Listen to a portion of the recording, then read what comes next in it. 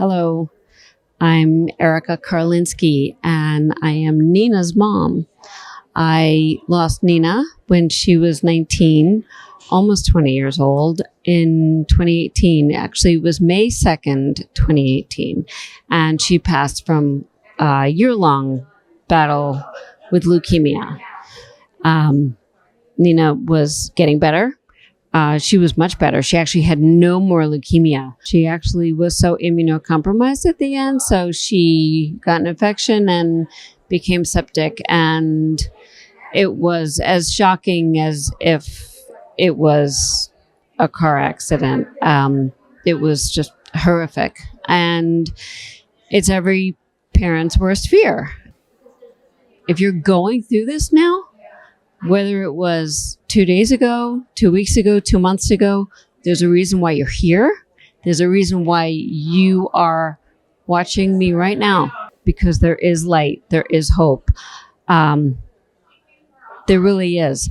What gave me hope in the first week after Nina passed, I was desperate, like every single parent in this situation. I was so desperate to know that when I talk to Nina, she can hear me.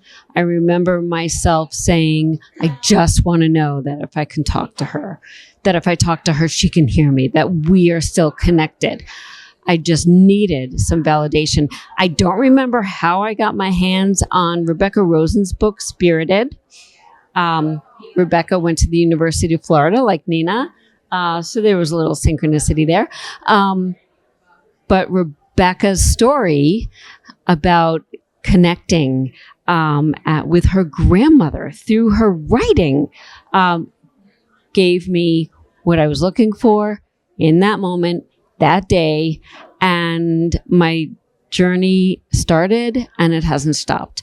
I then read Suzanne Gieseman's book, Still Right Here.